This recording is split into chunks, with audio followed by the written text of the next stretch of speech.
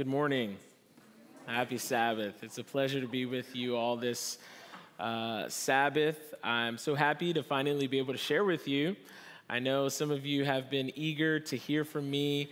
Thank you for your patience. It's been such a nice time getting to know Southern California. Thank you.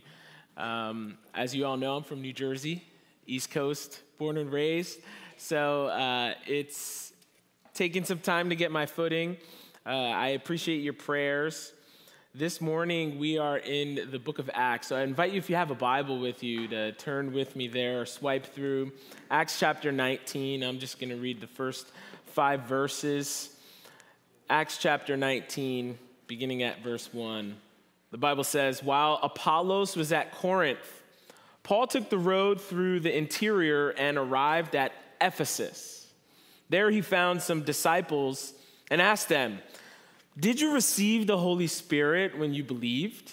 They answered, 'No, we have not even heard that there is a Holy Spirit.' So Paul asked, 'Then what baptism did you receive?' 'John's baptism,' they replied. Paul said John's baptism was a baptism of repentance.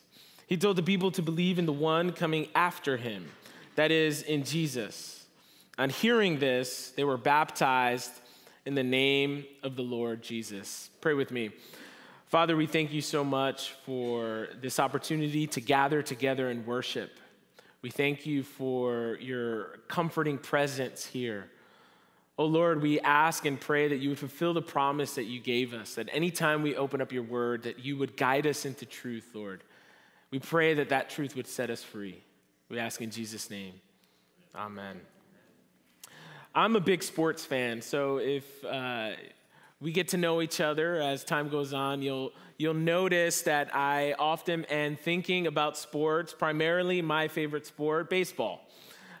Typically, baseball takes up a pretty big chunk of my emotional well-being because I'm either really excited about how well my team is doing or just let down by how they burnt out in the playoffs against the San Diego Padres. Yes, baseball is my sport, and in the world of sports, there's a saying. You've probably heard it before, perhaps, especially if you're in the younger crowd, this saying called game, recognize, game. Anyone ever heard that saying before, game, recognize, game? Essentially, it's this. Game, recognize, game is often a sign of respect or paying homage to a peer who is superior at a particular task than you are. It's when someone just has this sense of awareness about another person being gifted in something. And in the world of sports, perhaps there was no better example than game recognizing game than with one of the greatest baseball players to ever live, Barry Bonds. I don't know if you ever heard of Barry Bonds. Maybe you have some thoughts about his career, about his choices. That's okay. We can have a discussion maybe afterwards, a friendly debate. But Barry Bonds was a bad dude. He is the home run king for a reason. And because of that, you can imagine the fear that he instilled every time he stepped to the plate. Barry Bonds leads not only that major league record for home runs, but also for walks. He was walked 688 times in his career, 400 of which were intentional walks. There was never another example of how much fear he instilled in others than the night of May 28th, 1998, in a game between the San Francisco Giants and the Arizona Diamondbacks. Picture this, with the bases loaded in the bottom of the 9th inning, his team trailing by 2, Barry Bonds steps to the plate and was intentionally walked, with Arizona electing to give up a run instead of potentially allowing Barry Bonds to end the game with a grand slam. Just imagine that. They would rather give up a run, allow this guy to get on base, than potentially him ending the game right then and there. Game recognizes game. It's this awareness of recognizing that another person has this gift. Paul is on his way doing ministry. He arrives at Ephesus, and there he finds some disciples. Apparently, these disciples were followers of John the Baptist. But as we said, game recognizes game. Immediately, the text tells us that Paul is prompted to question, hey, have you received the Holy Spirit? I'm not sure what exactly prompts this question. What in Paul instills this awareness that they were lacking, that there was something that they needed, but nevertheless, Paul asks the question. What exactly is the motivation behind it? Maybe Paul recognizes in them that there was this lack of joy. Maybe they were walking around with their heads down, sad and in despair and with deep sorrow and grief. Maybe Paul observed a lack of love amongst the group. I mean, the Bible tells us that the fruit of the Spirit is love, and perhaps they weren't demonstrating a care for each other or a care for their neighbors. Maybe there was a lack of justice in the group. Perhaps Paul noted in their speech, maybe, that they didn't really sound like followers. Perhaps there was maybe like a double life going on amongst these men, amongst this group. So Paul is prompted to ask the question, and I pause at that question, reflecting on my own life. Would Paul ask that question if he met me? Game recognizes game, right? The evidence of an encounter, the evidence of a Spirit-filled life, is it in me? Is it coming out of me? Paul took measures to correct the situation. We're told that he lays hands on them and prays.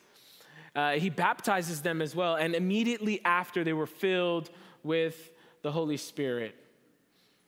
But the reality is in the text, Paul isn't just about telling us the need of having this indwelling of the Holy Spirit in our lives, but rather, he actually demonstrates that with his own life. Paul shows through his everyday life that he is in connection with God, with this indwelling of the Holy Spirit.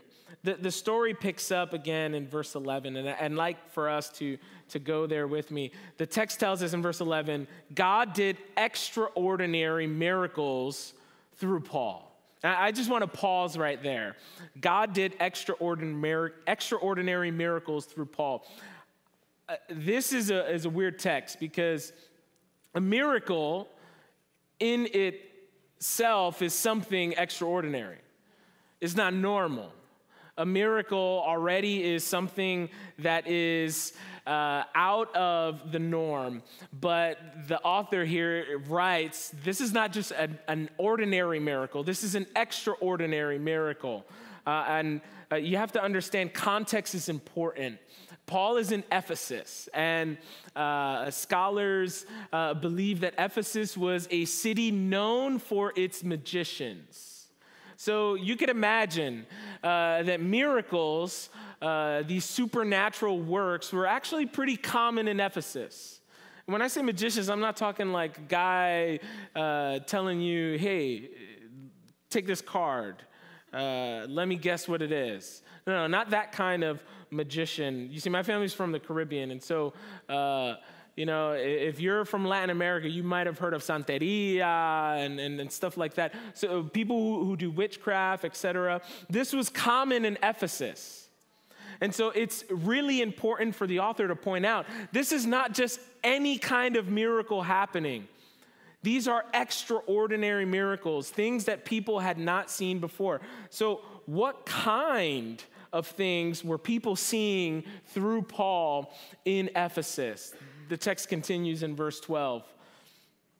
So that even handkerchiefs and aprons that had touched him were taken to the sick, and their illnesses were cured. and the evil spirits left them. Paul doesn't just express the need of the indwelling of the Spirit, but demonstrates the indwelling of the Holy Spirit.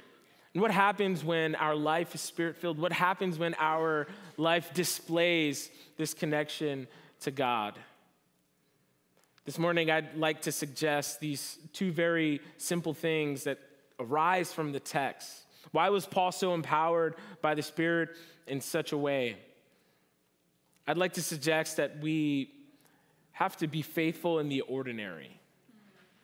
Being faithful in the ordinary. I stopped and paused. What is the author trying to say about this handkerchief and apron that belonged to Paul and were taken to the sick and to those who had evil spirits in them? Most scholars believe this isn't just a handkerchief to wipe or blow your nose. This isn't just an apron that you would use in the kitchen. These were actually Paul's work attire. This was his uniform for work. If you remember, Paul was a tent maker. Paul had a regular 9 to 5, and he would go to work with his apron and his handkerchief. The handkerchief was to wipe the sweat off his brow. And Paul was just going to work, and he'd arrive at the morning hour, and he'd notice his apron was gone, and his handkerchief had been taken as well. And I could just imagine Paul saying, "Man, they did it again. My uniform, it's not here. What's happening?" This was Paul being faithful in the ordinary. While I was in undergraduate studies, I remember everyone in the theology department, typically as you get to know people, they'd share their story, their call to ministry. And often you'd hear these really amazing testimonies of God's work in their lives. I remember hearing stories of people who had been addicted to drugs or even drug dealers affiliated with gangs, and somehow an evangelist got to them, or somehow they were brought to the faith, and now they were studying to do ministry. And I remember hearing these stories and being so inspired and so encouraged. And then they'd turn and shift like, "What about you? Tell me your story of conversion. Tell me your story of the call to ministry." And I remember feeling a bit odd to not have these really big elements in my story because in reality, I didn't have this road to Damascus experience. And oftentimes, we amplify big stories of conversion, but forget to tell the stories of the vast majority of people who walk this earth with a normal, everyday faith. And I understand the need of these big conversion stories, because the reality is that there are people who have really big problems who need a really big God, and that's okay. But often the normal faith, this everyday, ordinary, showing up to work kind of faith is falling through the cracks, and we just go right over it. The reality is Paul is just showing up to work. That's all he's doing. He's showing up to work. We often think of the front lines of ministry as only happening in the pulpit, or on the mission trip, or in the academy, or somewhere in a monastery far, far away. But the truth is that people were being healed just because Paul showed up to work, just because he went to his job. And I know so many young people that believe that, you know what, I'm not really called for ministry. That's you, Pastor. That's what you guys do at Azure Hills. But the truth is, we are all called to ministry, no matter what vocation you have. The truth is that holy ground is not just this space here at Azure Hills. That little 6x6 cubicle in your office, that is holy ground. that emergency room or operating room that you're working at, that is holy ground. That little delivery truck that you're driving, that is holy ground. The truth is, no matter where you are, what you're doing, God is using you for his glory. That is holy ground. Paul was just showing up to work, and people were being healed. He was faithful in the ordinary. Number two, God's deepest longing for you is for you to find your belonging in him. The text continues, picking up in verses 13 to 16, and it continues in this interesting way. Some Jews who went around driving out evil spirits tried to invoke the name of the Lord Jesus over those who were demon-possessed. They would say, "In the name of Jesus whom Paul preaches, I command you to come out." 7 sons of Sceva, a Jewish priest, were doing this. Verse 15, one day the evil spirit answered them, "Jesus I know, and Paul I know about, but who are you?" Notice what's happening here. Number one, these sons of Sceva attempted to appropriate power without ever touching the source. They didn't invoke the name of Jesus, their God, their Lord. They call upon Jesus, the God of Paul. I imagine that for some of us, this seems all too familiar, that often it is a temptation to live our faith through somebody else. And the truth is that God wants a relationship with each and every one of us. You can't appeal to the faith of your mom or your dad or your spouse or your elder or your pastor, but you can only appeal to Jesus. Amen. They had this idea that they could just call on Paul's God, and all the things that they were trying to do for profit, by the way, were going to happen. But they realized that their attempts were powerless. It doesn't matter your faith tradition, your denominational affiliation, what your ecclesial identity or polity ascribe to, if you do not have your own faith in Jesus. The danger in this is that we will become so used to relying on someone else without ever interacting with Jesus ourselves. And the truth is, he is longing for us to find our belonging in him. These sons of Sceva were more interested in being tools rather than being in relationship. I'd like to suggest to you this morning that God's deepest longing is not for you to be used by him in a glorious way. We often pray these really sincere prayers. God, use me. God, use me. I remember praying that all the time while I was younger in college. God, use me. But the truth is, beyond being used, God wants us to belong. The danger in only asking to be of service is that it could be a faith performance, a performance-based faith. What happens if you're used in a different way than one of your peers? Or if your peer does that better, what then? You might feel a little bit ashamed and feel like you're not as good. If I produce, then I am profitable. If I do, then I am loved. But the truth is that God's deepest longing for your life is for you to find your belonging in him. And that's what Paul found. He found his belonging in Jesus. So he didn't have to go out and try to prove to the people in Ephesus that he was a follower. He didn't have this sense of inferiority that others needed to know how connected he was. Paul was just faithful in the ordinary. and he had found his belonging in Jesus. I'd like to end with this text, Acts chapter 17, verse 28. For in him we live and move and have our being. Pray with me. Father, we're so thankful for the way you have worked in the past, Lord, the way you are working now in our lives. God, we're thankful that you have called each and every one of us to live in proximity to you.